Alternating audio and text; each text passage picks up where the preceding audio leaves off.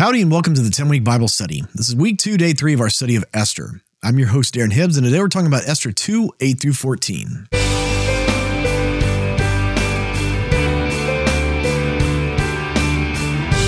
Well, welcome back to the 10-Week Bible Study. Again, I'm your host, Darren Hibbs. Before we get started, I want to encourage you to consider leading a small group using the 10-Week Bible Study. We've come up with some great books and resources to help make that happen. Head over to 10weekbible.com to see everything that we have available. With that, let's go ahead and pray before we start today. Lord, would you open our eyes and our ears to hear what your word has to say to us today, God? Fill our hearts with the knowledge of you. In Jesus' name we pray. Amen. With that, let's jump into God's word. I'll be reading today from the NIV. This is Esther 2, starting in verse 8. When the king's order and edict had been proclaimed, many young women were brought to the citadel of Susa and put under the care of Hegai. Esther also was taken to the king's palace and entrusted to Hegai, who had charge of the harem. She pleased him and won his favor. Immediately he provided her with her beauty treatments and special food.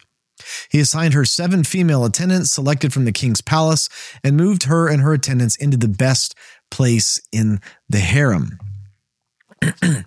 Now, it's very often when we follow the stories of the Lord's people, and the people who honor the Lord, people who follow the Lord, which Mordecai and Esther, by extension, since she's grown up in his household, they honor the Lord. They love the Lord. They know the Lord. And I've said this to people before, but the Lord doesn't promise that he will always save those who follow him, like the Daniels, the Esthers, the Mordecais in this world. He doesn't promise that he'll save them. But it's always the Daniels, the Mordecais, the Esthers that he does save.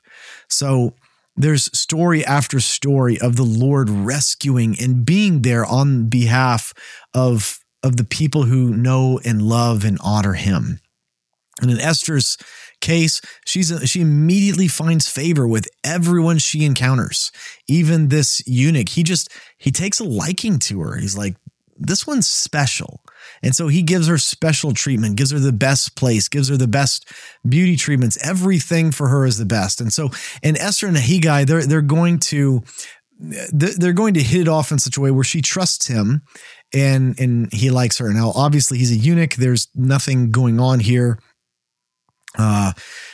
We understand from context that these people are probably made to be eunuchs so that they can serve in these roles. Probably not a life that any of these men would have chosen for themselves, but they probably weren't asked. And that's just the world that they lived in. But Esther is getting very special treatment from Hegai. The Lord is giving her favor. And the Lord often, he doesn't promise that he will give favor to those that love him in this way. But again, it's always the people like this that he shows this kind of favor to. Verse 10, Esther had not revealed her nationality and family background because Mordecai had forbidden her to do so. Now, this is an important thing. Scripture doesn't tell us this, but as we go through this, and this is my opinion here from reading this, I think that Mordecai had some sense of what was coming.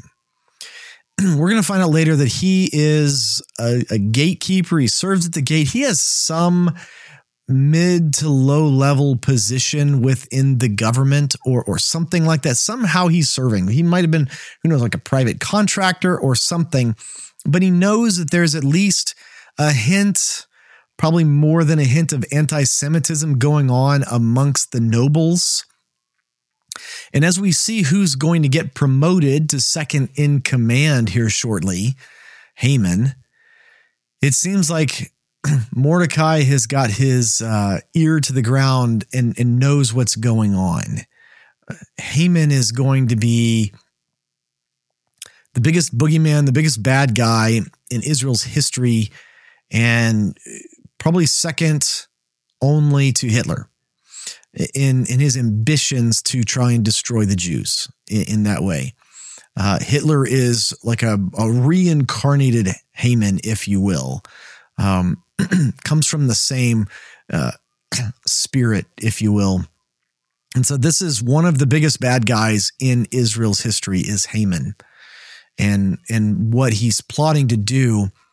I think Mordecai, and again, the Bible doesn't tell us this, but I feel like these are kind of hints along the way that Mordecai sees what's up. He sees how things are going, and he tells Esther, don't tell anybody you're a Jew. Don't just, if they ask you what nationality you're from, don't lie, but don't go offering it to anybody. And maybe he even went so far as to tell her to lie. Who knows?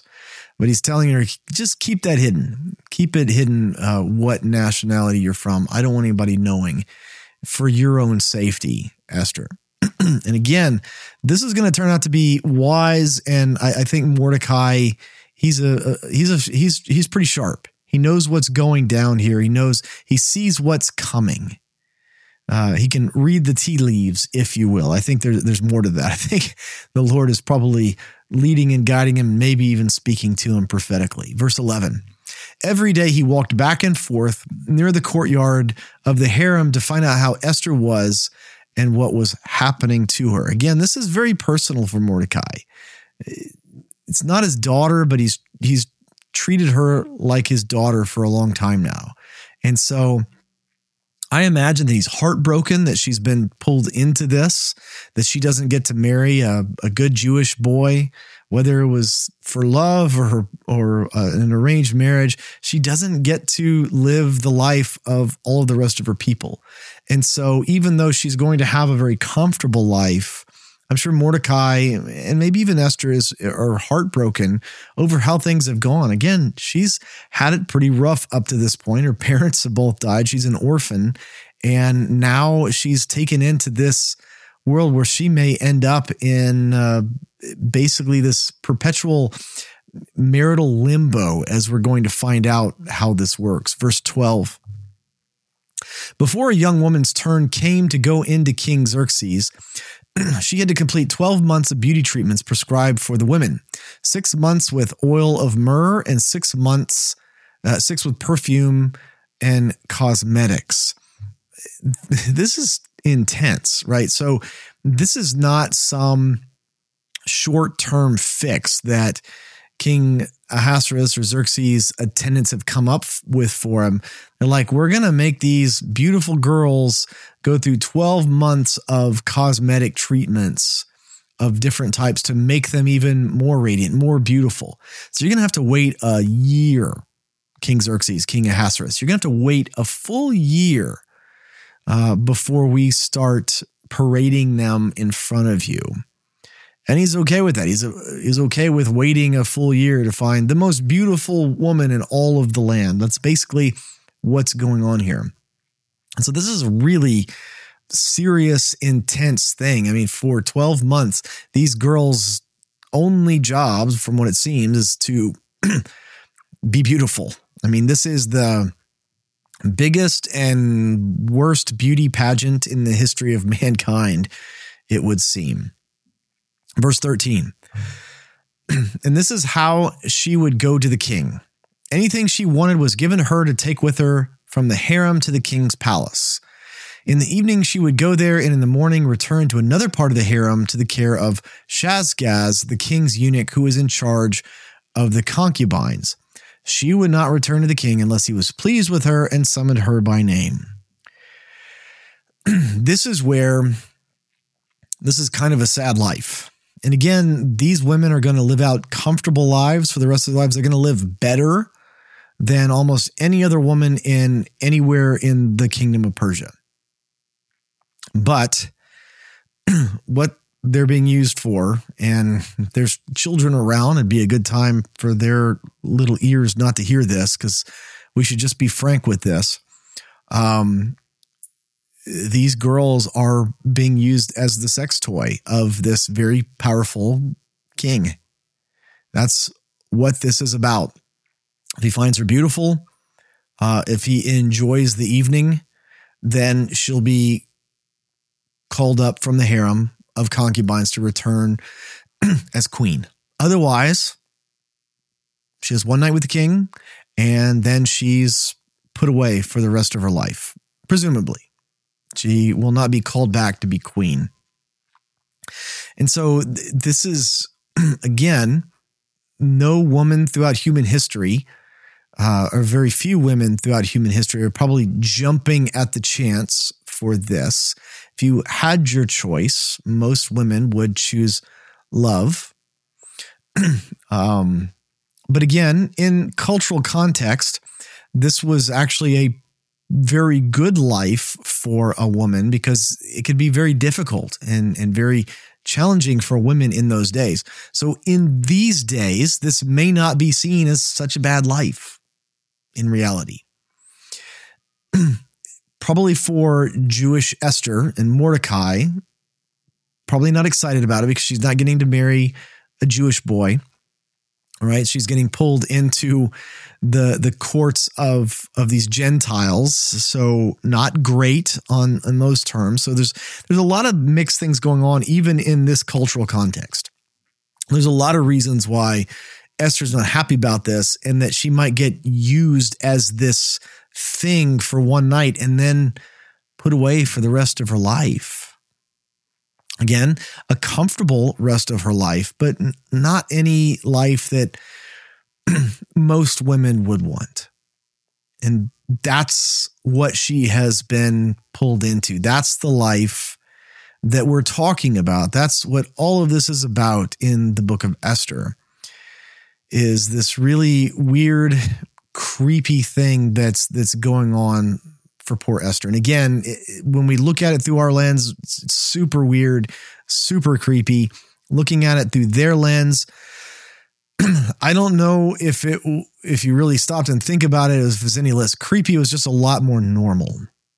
This is just how things worked back then. And so it was more normative.